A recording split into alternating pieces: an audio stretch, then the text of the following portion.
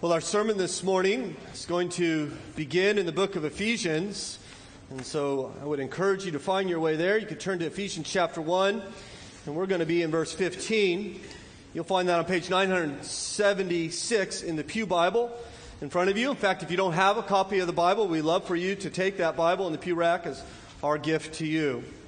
And so Ephesians chapter 1, we'll begin in verse 15. We'll find ourselves in week number 3 in this series on the church, a new covenant people.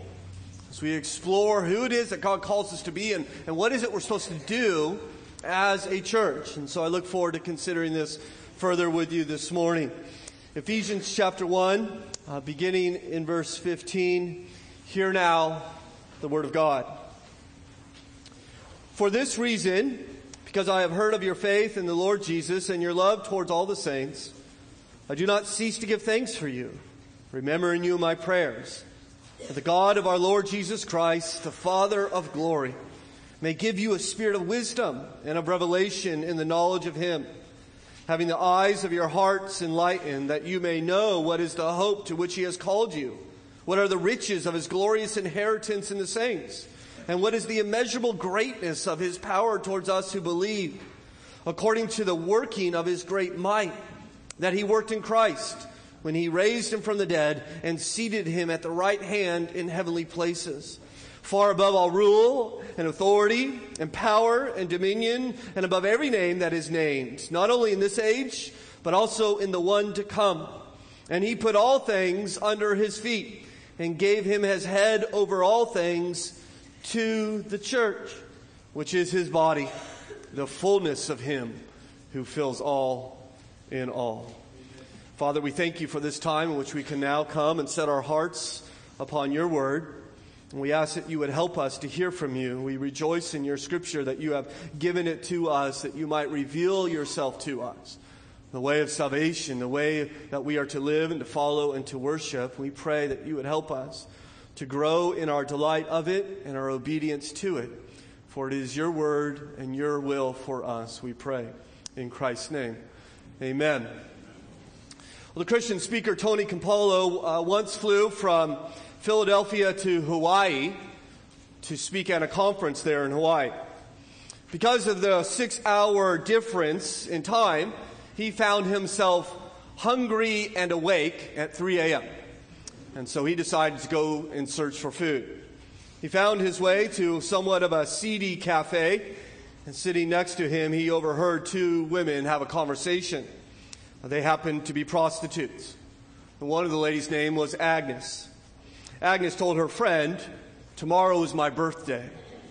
Her friend asked her, "Well, are you going to have a party?" In which Agnes replied, "I have never had a birthday party in my life." Well, after they had finished their meal, Tony approached the owner of the diner, a man named Harry. He said, "Do you know those women who are sitting next to me?" Harry said, "Of course I do. They're in every night. I know them very well." He says, "Well, do you know tomorrow is Agnes's birthday? Let's throw her a party when she comes in tomorrow night." And so Harry agreed. Tony said, "I'm going to go out and buy the decorations tomorrow, and I'm going to get a cake, and if you know any of her friends, you can invite them." He says, I know all of her friends." And so they went with this plan. The next night at 2:30 a.m., Tony came back to the diner and began to decorate this little cafe and set out the birthday cake. And friends began to show up around 3 a.m., in which Tony soon realized they're all prostitutes there filling this diner at that hour. And at 3:30 in the morning, Agnes walks in and everyone jumps out and shouts, "Happy birthday." Well, Tony writes of her reaction. She was utterly, utterly stunned. She couldn't stand up. She just sat down and was crying. She tried to blow the candles out but couldn't because she was crying so much. It was just too much. So Harry blew out the candles and handed her a knife. She said, "Can we wait a minute? Do we have to eat it right now? In fact, I live right around the corner. I want to keep the cake." And so they said, "Sure." And so she got out and took the cake and ran out saying, "I'll be right back." And there stood Tony, Christian speaker, next to Harry, in a cafe at 3:30 a.m., full of prostitutes, and an incredibly awkward silence. And so Tony perhaps sensing the work of God in his heart, said, "What do you say we pray for Agnes?" And so they agreed. Tony describes his prayer with these words. "So I prayed for Agnes's salvation, and that her life would be changed, and that God would be good to her. When I finished, Harry leaned over and said, 'You never told me you were a preacher. What kind of church do you belong to?' Tony thought for a moment and said, 'I belong to the type of church that throws birthday parties for prostitutes at 3:30 a.m. Harry thought for a moment, and then with some hostility in his face, said, "No, you don't. There is no church like that. If there was a church like that, I would join it. I would join a church like that." I wonder what kind of church brings in the Harrys of the world. What kind of faith community produces such love and grace-filled life that others are compelled by it to come in?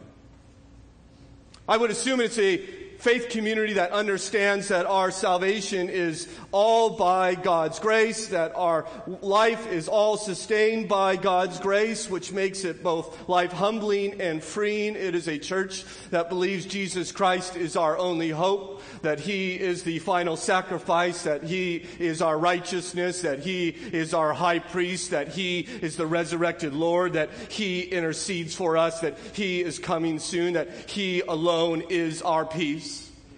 It is a church that believes Romans 5:1, since we have been justified by faith, we have peace with God through the Lord Jesus Christ.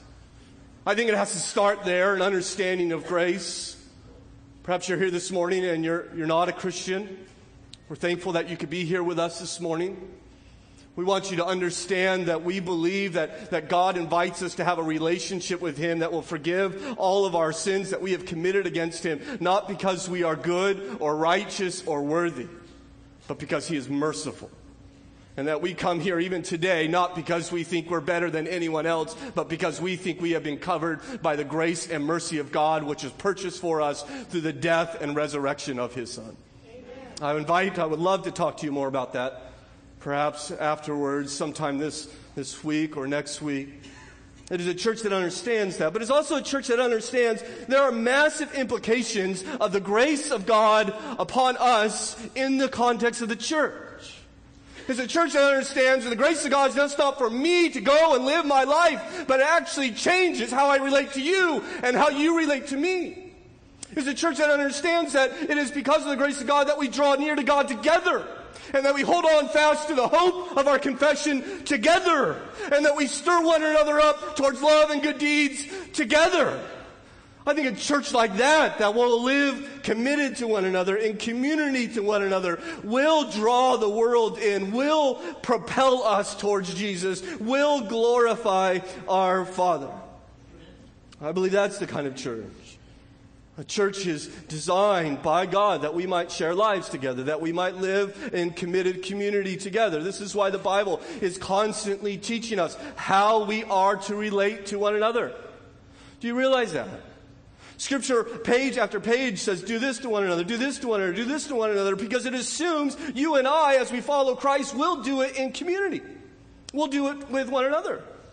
For instance, the Bible tells us 17 times to love one another. It tells us 5 times to serve one another. We are to accept one another, strengthen one another, help one another, encourage one another, care for one another, forgive one another, submit to one another, and commit to one another. We are to build trust with one another, be devoted to one another, be patient with one another, be interested in one another, be accountable to one another, confess sins to one another. The Bible further instructs us to exhort one another, to not be conceited towards one another, to do good to one another, do not slander one another, instruct one another, greet one another, admonish one another, spur one another on. We are told by God to meet with one another, agree with one another, be concerned for one another, be humble with one another, be hospitable with one another, and be compassionate to one another. Furthermore, he says, do not be angry with one another, do not lie to one another, do not grumble with one another, bear with one another, give preference to one another, be at peace with one another. We are to sing to one another, be of the same mind with one another, comfort one another, honor one another, be kind to one another, and carry one another's burdens. See, friend, God has never intended the Christian life to be lived in isolation. It is to be lived with one another. 59 times God commands us, exhorts us, instructs us in how we are to live within this community. Deep, robust relationships where we propel one another on towards Jesus and bring glory to God as we share these lives with one another. This is what God intends for us. And I know, and even speaking on this, I'm somewhat fighting against the grain of the religious culture in which we find ourselves in. This is ideas is not, I guess the church in the West is rarely considered a community of faith. Seems like the church, at least in my estimation, is more and more marketed as a place where you receive spiritual services. The church is a place where you go get a good sermon, you hope, or moving music, or helpful children's programs, or safe place for your teens to hang out on Friday night. And we have this idea that the church is there, exists to serve me and provide me with certain spiritual services, then the church becomes good as long as it's helpful, as long as it's convenient for me, as long as it's selling what I'm buying. And the church becomes this grocery store for Jesus. And we think, well, who's got the best product? And who has the best price? And we start shopping, and maybe we like this one, and we start shopping there pretty faithfully, and then all of a sudden we get some bad customer service, right? Or the product changes. And what do? Well, we just go to another one. And all this time we're evaluating the church by our own self-focus and our own self-centered interests without even considering how my involvement in church impacts other people. And so we have church hoppers who will go perhaps to a different church every Sunday, or some for 18 months and then off to another one, or others who will say, I don't need the church. I'm going to follow Jesus, worship Jesus out on the lake, fishing, or on the golf course, or sleeping in. Others maybe come to preaching, but slip out as soon as they can. You know what all they have in common? Is a fundamental misunderstanding of what it means to be a Christian.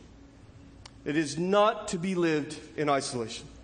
It is to be lived in the context of the church. I wonder if you, friend, have ever evaluating your involvement in the church. Do you ever think, okay, well, here's an opportunity for me to get involved. Will my involvement help others draw near to God? Will it give me an opportunity to encourage someone? Will it help me show the glory of God to those who are visiting, or give me an opportunity to use my gifts? I think so often we evaluate whether we're going to plug in by some benefit versus cost to me. Right? Will I enjoy it? Will I get something out of it? And how tired am I? Right? What's the cost? What TV show may I have to miss? And then we begin to evaluate, and we approach church involvement like we approach a box of Wheaties. Should I buy it or not? It's not God's intention. I mean, what if serving others and encouraging others and carrying the burden of other people was part of God's plan for your life and for my life in the context of a committed relationship in a faith community? What if God was more interested than not simply your health and your guidance and your career and even your family? And what if God was interested in even more than your own personal holiness? But he had a bigger plan. And that was to use you and others living life together to see holiness abound in other people's lives, to encourage them and to care for them. In fact, I think that's what Ephesians is talking about. I don't know if you caught this. We're not going to work our way through this entire text. I just want you to note verse 22. Verse 22 and verse 23. And my hope is that you will see that God intends to glorify himself not simply through creation or even individual Christians, but primarily through the church. Verse 22, it says, and he, that's God the Father, put all things under his, that's Jesus, feet, and gave him as head over all things. Now note this phrase, to the church, which is his body. And so God has given everything to Jesus. Put him as head over all things to Jesus, and he exercises that head for the benefit of the church. And why? Because the church, he says, is his body. And then note this phrase, the fullness of him. The church is the fullness of Christ. At least that's what it intends to be. And so God has always been displaying his glory through Jesus. But the problem is Jesus is at the right hand of God right now. And so how does he intend to display his glory now? Well, he does intend to do so through the body of Christ, which is the church, which is the fullness of him. He says, I'm going to unite my people by grace and fill them with the fullness of Christ, that it might be my body to display my glory here on this earth. And the churches throughout this world have been doing this since they have existed, honoring God and displaying to the world what Christ is like. In fact, I appreciate, Mark, your encouragement for us concerning the persecuted church. I received an email from a missionary in a Middle Eastern country that Hamilton Baptist Church is beginning to engage with. I'm not going to mention the country for reasons of security. But most of you perhaps know the place I'm talking about. And this little missionary has a little church there in a very dangerous place. And he wrote last week of his church service. I've shared this with some of you, but I figure it might benefit us all. Hopefully you can follow well.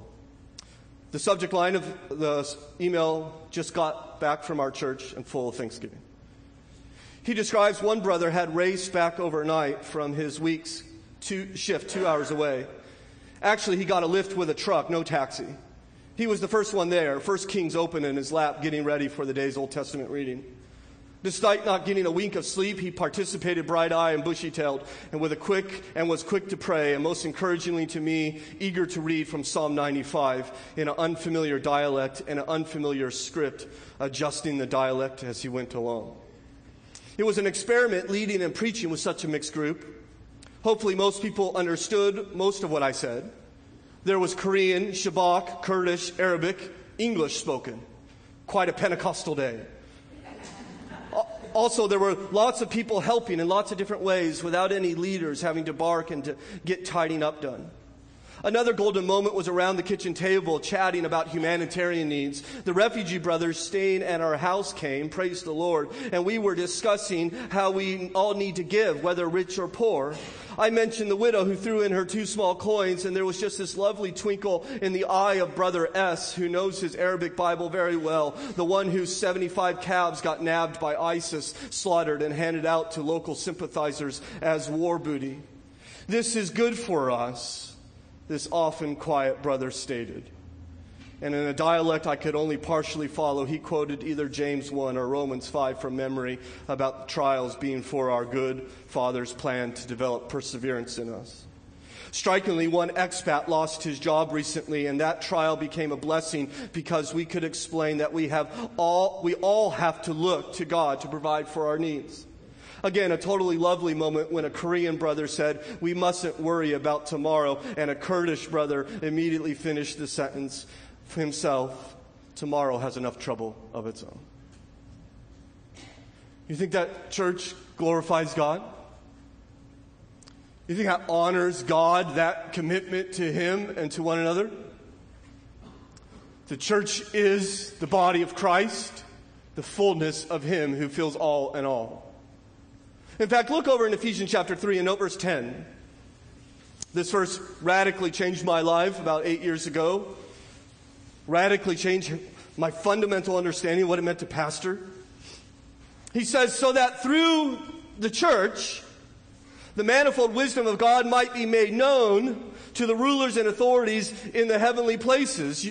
God has a plan to display His manifold wisdom. And His intent is not to simply do it through you and you and you and you, but through us, the church.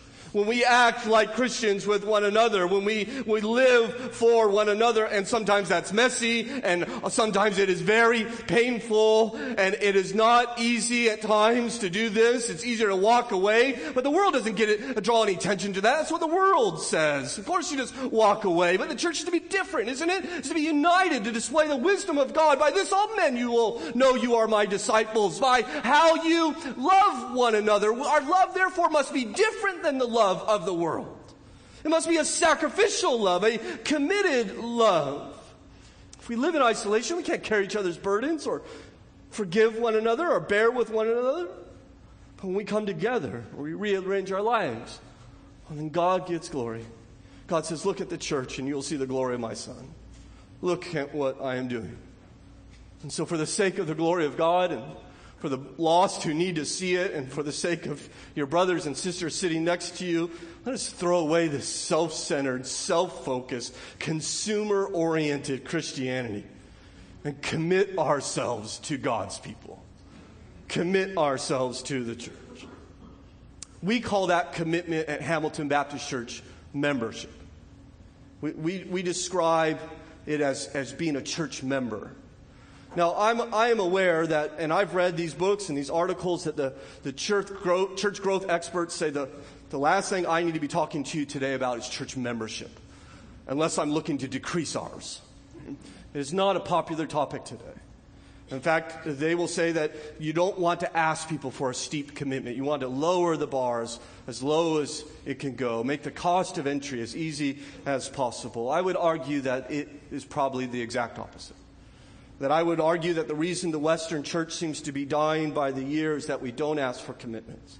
That we don't ask for people to give themselves to one another, and it undercuts the whole point of the church.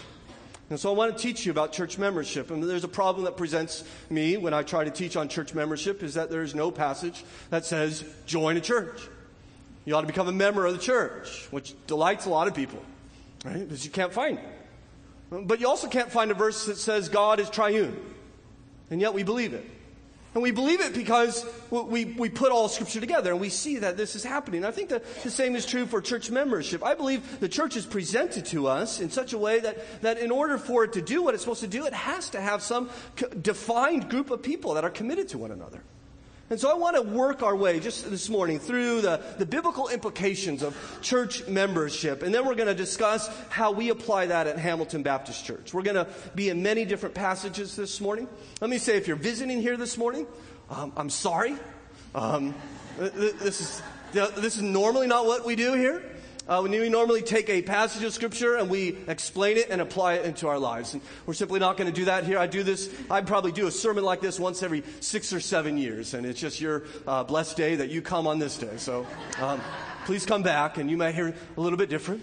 If you're a non-Christian here this morning, you might be thinking, okay, great. We're a very technical explanation of church membership and the implications thereof. And I'm just going to take a nap for the rest of the time. Well, I would encourage you that this might be interesting for you. Maybe it may not apply directly to you. It certainly wouldn't if you're not a Christian. But it would be interesting for you to begin to learn how the Bible teaches Christians are to live with one another and what we're to live for. And then maybe you could consider, okay, well, what am I living for? And who am I living for? And then you could probably maybe compare and contrast and see if there's any differences and see if one way of life is more worthy than another. I think that might be an interesting thought experiment for you. And so perhaps that will help you. So let's begin. Church membership is, first of all, implied by love and support within the church. I'm going to be brief here. I've already gone over the one another's that we see in Scripture. 1 John 4 says, if God so loved us, we ought to love one another. Romans 15 says, welcome one another as Christ has welcomed you for the glory of God. 1 Peter 4 says, as each has received a gift, use it to serve one another. Ephesians 5, submit to one another out of reverence for Christ. Romans 12, rejoice with those who rejoice, mourn with those who mourn, live in harmony with one another. Now, all these one another's and many, many others is done, I think, with the Christians that you're living life together, that you're sharing life together, they are interacting with on a regular basis. In order to do these things effectively, I think you need to put yourself in a community where you're committed in order to love this way and to be loved that way. Secondly, I believe church membership is implied by church leadership and submission. And so I invite you to turn to the book of Hebrews, chapter 13 and verse 17. Hebrews 13, verse 17. Here we'll find a description of church leadership. It's one of many in the Bible. In fact, while you're turning there, I'll refer you to 1 Thessalonians 5:12. The Bible says, we ask you, brothers, to respect those who labor among you and are over you in the Lord and admonish you, and to esteem them very highly in love because of their work. Or 1 Timothy 5:17. Let the elders who rule well be considered worthy of double honor, especially those who labor in preaching and teaching. So the Bible is saying there are some people who are over another group of people. I think those groups need to be defined. I think we need to know who's over us, what group is over us, and what group is to be led by that group. 1 Peter 5 says, elders, shepherd the flock of God that is among you. Not shepherd the flock that is everywhere, but the flock that's among you. 1 Peter 5 goes on and says, not domineering over those in your charge. And so evidently God has given people to the charge of a group of elders. They're entrusted to care for a flock, to rule a flock, to shepherd a flock, to admonish a flock, and to be examples to a particular flock. This is taught us here in Hebrews chapter 13 and verse 17. In fact, you'll see that there are implications both for members of a church and leaders of a church. And so note verse 17. Obey your leaders and submit to them, for they are keeping watch over your souls as those who will give an account. Let them do this with joy and not with groaning, for that would be of no advantage to you. And so you see right there, it says to these Christians that they are to obey their leaders and they are to submit to their leaders and are to do so in such a way that gives them joy. Now this idea may be foreign to you. Perhaps you have never heard this preached before, the church's obedience to their leaders. The reason why is leaders don't like to preach this text. Right? This is somewhat uncomfortable even for me to talk about. And yet here it is. In fact, when we think about we're joined in church, we think, well, do I like the preaching? Is there parking? We think, are the seats comfortable? Do I like the kids' programs? Right? Do I appreciate the worship? Does it help me to draw near to God? And all of these things, I think, are probably valuable considerations to take into effect. But how many people actually think, will I be able to freely and joyfully submit and obey the leadership in which God has put there? And certainly that's a huge requirement, it seems to me, as God lays it out for them. But the question then is, well, who are these leaders in whom you are to submit? Well, he tells you right there, your leaders. So not every pastor throughout Loudoun County or Northern Virginia. You're to submit and obey the leaders that God has given you, the leaders of your particular church. In fact, there's implications even more for the leaders who are leading that church. Every pastor or elder knows this verse well, as he tells us why people are to obey and to submit to their leaders. For he says in verse 17, for they are keeping watch over your souls. And then you note, as those who will have to give an account. And so the Bible tells us that every pastor, every elder one day will stand before God. And God will ask that pastor, that elder, to give an accounting for the spiritual care that he has given to the flock entrusted to him. I plan to have a conversation with God about that. He plans to have a conversation with me about that. And so this is what God tells us to do. It's very sobering for us. For instance, if I got a babysitter and took a Leghorn out, we're going to go out for a nice night. We got someone brave enough to come and watch our kids and handle all 7 of them. And we said, listen, can you put them down sometime around 8? And maybe don't give them too much coffee. And maybe you could pick up the mess that they make afterwards. That would be great. We'll be home by 10. And we pull up at 10 down the driveway, and we hear music blaring out the window, and there's ice cream on the ceiling, and the television's gone, and the children are missing. Right? There's a problem there, right? We're going to have a conversation with the babysitter. What happened? Right? It's because we've entrusted them with something very precious to us. You are far more precious to God than my children are to me. You are so precious to God that He let His Son be nailed to a cross that you might become His child, that He might bring you into His family. That's how much He loves you. And so when Paul gathered the Ephesian elders together in Acts chapter 20 and verse 28, he said, pay careful attention to yourselves and to the flock in which God has given you to care for, that He obtained by His own blood. It's sobering for every man who steps into a position like this. My question for you is, who will I give an account for? Is it every Christian in Northern Virginia? No. It is for the flock in which God has given me to shepherd. It is for Hamilton Baptist Church. But if that's the case, we have to have a way of identifying Hamilton Baptist Church. So their membership is implied here. We also see it implied with church discipline. Turn over to Matthew chapter 18. In fact, we don't have time for that. Why don't you go to 1 Corinthians 5? Matthew 18, I'll summarize for you. Jesus says, if a brother sins against you, you probably know this passage, verse 15, go to him and tell him his fault. If he listens to you, you have gained a brother. If he does not, get 2 more and go and speak to him, that everything might be validated by 2 or 3 witnesses.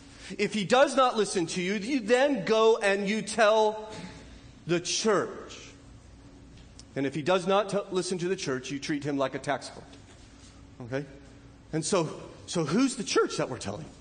Right? The church is involved in the discipline of this wayward man. And so we need to have a church and a definable group that is the church in order to bring him to these people. We see this applied in 1 Corinthians 5. And now 1 Corinthians is a crazy, Corinth is a crazy church, as you know. There's a lot going on there. They're getting drunk at Lord's communion. They are suing one another. They are dividing in little groups, and some follow Paul, and some follow Apollos, and another group follow Jesus. Right? I'd be with the Jesus group. And they have all these divisions that are taking place here. But probably the height of their sin is found in 1 Corinthians 5, verse 1. It is actually reported that there is sexual immorality among you, and of a kind that is not even tolerated among pagans. For a man has his father's wife. And so in the church, there is a situation where a man is having sexual relationships with his stepmother. By the way, this is not a secret affair. This has been reported to Paul, who's far away from Corinth. Everybody knows about this. And therefore, he says in verse 2, and you are arrogant. Who's arrogant? The church. Second person plural. Y'all are arrogant, he says. Right? You all are. What? Well, they're not doing anything. Why are they arrogant? What's the problem with them? Read on. Ought you not rather to mourn? Let him who has done this be removed from among you. Please understand, this is not a man who's struggling with sin and just trying to have victory over it and repenting and fighting against it. This is a man who's boasting in his sin, living it out. And he says, church, you ought to be mourning for his sin and for yours for doing nothing. And you know what you ought to do? You ought to remove him from among you. He ought to be removed. But if there's this removing, there has to be an in order to be an out. It has to be defined in order to ask him to leave the church as they discipline. And they do this out of love, by the way. They love him and therefore want to restore him. We'll see that in verse 5. But jump down to verse 9. It says, I wrote you in my letter not to associate with sexually immoral people. Now he wants to clarify. This is a previous letter he wrote. Not at all meaning the sexually immoral of the world or the greedy or the swindlers or idolaters, since then you would need to go out of the world. And so he's drawing a distinction between those in the church and those in the world.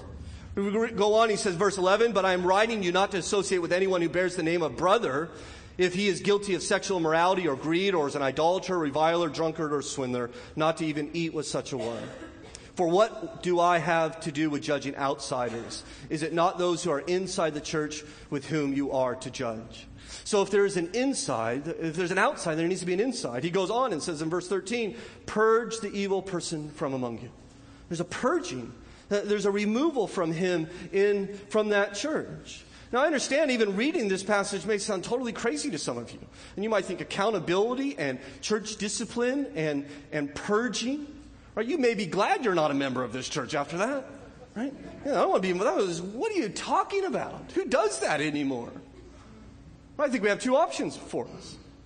We could do what's wise according to our culture. We could do what's easy and what's comfortable, or we could obey the Bible. And I think you know where I stand. Right? I'm going with Jesus every time. I think that in the end, it will be proven that God actually knows what he's doing. That he is actually wise. And so we see it implied in church discipline and restoration. Lastly, we see it implied by church accountability and governance.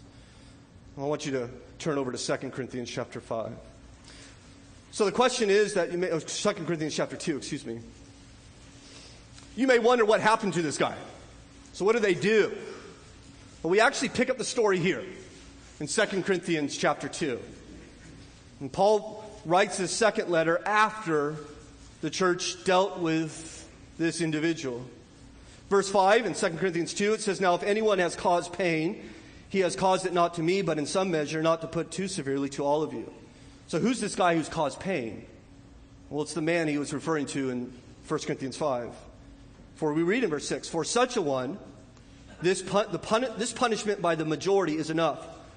So you should rather turn to forgive him and comfort him, or he may be overwhelmed by excessive sorrow. So I beg you to reaffirm your love for him. You see what he did? He repented. He said, I turned my back upon this. God, help me. How could I ever have done that? And he says to the church, receive him now. Love him and reaffirm your love for him. Otherwise, he'd be overwhelmed with sorrow that he can't return to his community. And so he calls for them to receive him. But you notice in verse 6 that he was originally punished by the majority. It evidently wasn't unanimous. There was a vote that took place, and some were against disciplining him, but the majority was in favor. My question is, if you have to have a vote there in the church, how do you decide who's voting? Who has that authority? In my mind, in light of the love and support and the leadership and submission, the discipline and restoration, accountability and governance, you get what Christians have called for centuries membership. A defined group of believers in a committed relationship. Church membership. And other churches do this much differently than we do.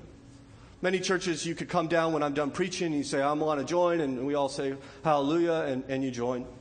Other churches, when you're baptized, you're immediately a member of that church, and there's nothing wrong with those processes at all. And other churches have different processes. We at Hamilton Baptist Church do things a little different. We make it a little more costly. We have a class, 3.5-hour class on Saturday morning that we ask you to attend. We want you to know what we believe. We want you to know where we're headed. We want you to know how we're organized. We don't want you to be surprised 2 years later and you say, we believe what? Right? We want to lay that out. This is who we are. We'll get a chance for you to get to know us. After that, we ask you to meet with a couple elders that we can make sure we're on the same page with the gospel. They can hear your testimony of faith and know how to pray for you.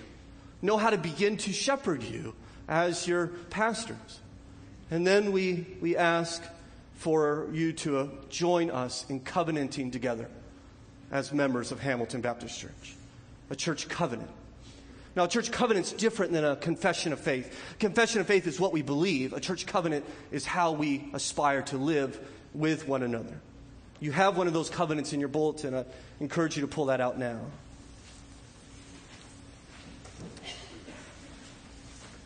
You see there at the top, it says Hamilton Baptist Church Covenant Proposed. This is something that we've been talking with the church about since January. And we have submitted proposals and drafts and received feedback and rewritten and redrafted and submitted back to the church, and all along praying through this process. The reason why we want to have a church covenant that accurately reflects what the Bible tells us we are to be to one another is we want to be clear what it means to be a member of Hamilton Baptist Church. I think if you ask perhaps many people, what does it mean to be a member of your church, they would stare back at you blankly, as if they've never considered that. And you would push them, they would say, well, I think it means we get to vote. And you say, well, is that it? Well, when they need volunteers, I get an email. Right? And I think that's about all you're going to get. We want to be clear what it means to be a member of Hamilton Baptist Church. We want to be able to say, well, as a member of Hamilton Baptist Church, I carry other people's burdens, and I share in their joy, and I edify them with my speech, and we help each other hold on to our confession of faith, and we worship together, all on this mission to make disciples for the glory of God amongst our neighbors and the nations. My hope is that you'll see this covenant as a explanation of what the church is supposed to be, and I hope in making these vows, it will help us to become that. I mentioned it's been rewritten because the covenant we're currently under was written by another profession. Let me just put it that way. And this profession is very talented in a lot of things, but writing covenants is not one of them.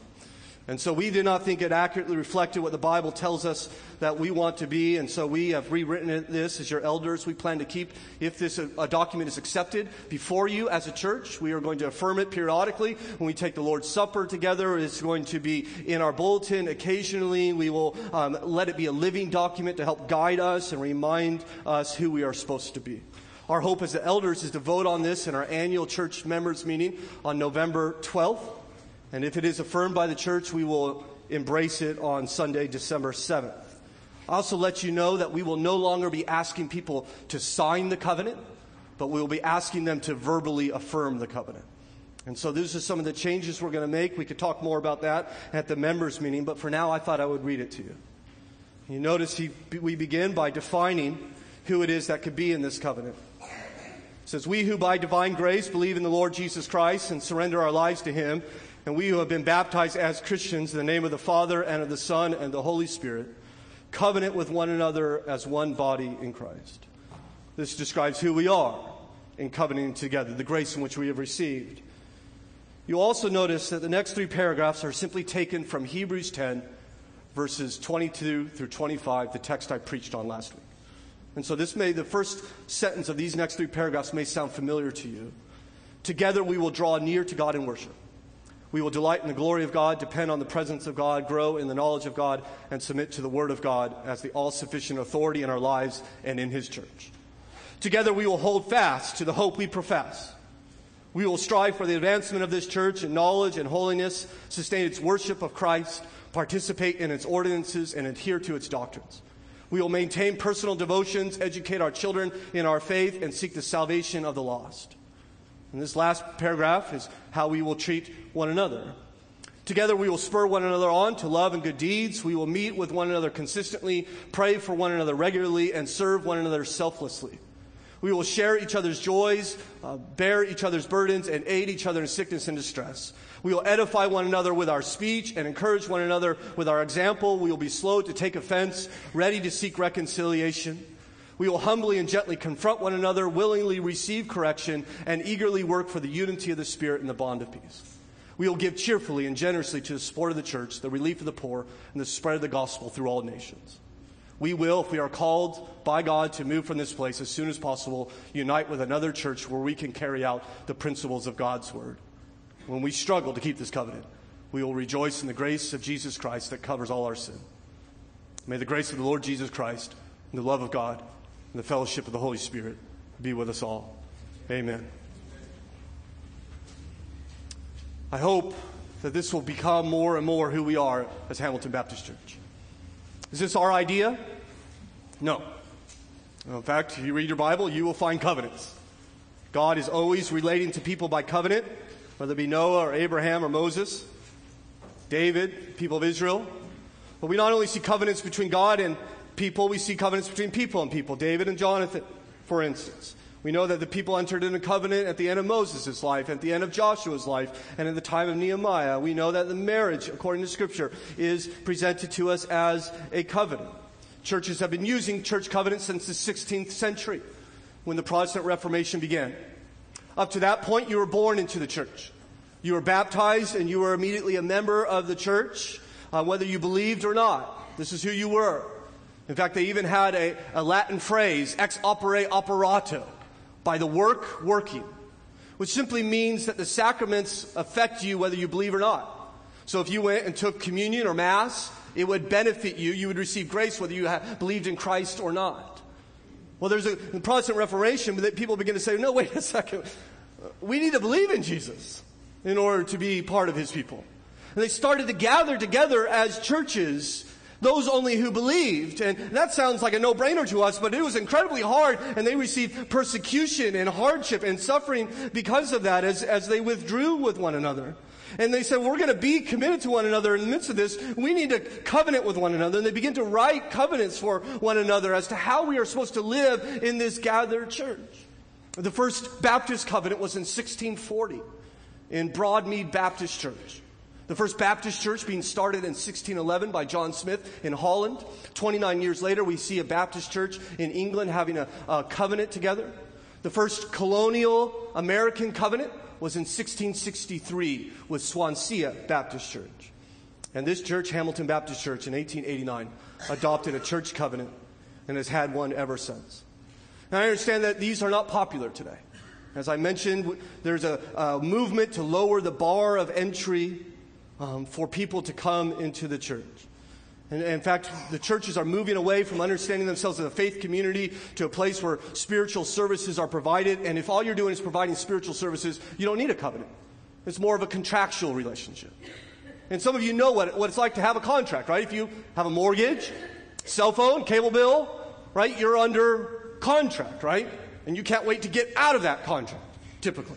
Right? You say, I'll give you $50 to Verizon a month and like another $70 for fees so I could use this phone. And you're in there for 2 years. You're not in a relationship with Verizon. You're under contract with Verizon. But when we go to a marriage, for instance, we see a covenant, right? And this is why we love marriages. This is why ladies cry at marriages. And At weddings, and we all say, "Oh, isn't that wonderful?" At weddings, because the man and the soon-to-be wife, they stop looking at you and stop looking at the pastor, and they look at each other, and they begin to exchange vows, and they begin to say, "I'm in this relationship. I'm committing everything I have to this relationship." It's why we love weddings.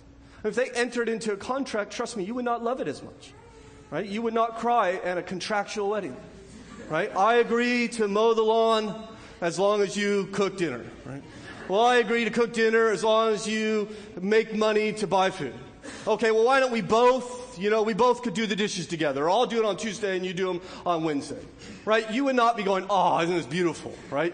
You would go back to the gift table and pick up your blender and take it home, right? Because this thing's going to last like 6 months, right? You want someone to say, "For better or for worse, I am in. I'm in. For richer or for poor, I'm in. I'm all in." Right? Some of you know what it's like to go through those poor days. My wife paid for my family $6.50 an hour and working in the inner city preschool in Durham. And we grew to love each other when that's all we had. Right? And for sickness and health, whether we're all healthy or whether we're sick, I'm in. I am committing myself not to receive services back from you. I am committing myself to a relationship with you. I'm in. This is what the church is called to be. That we don't come demanding services thinking, "Where's my greeting?" I mean, I read the Bible. It says we're supposed to greet one another in the Lord, and I've been here 10 minutes and no one's greeted me. Right? I would like my greeting now.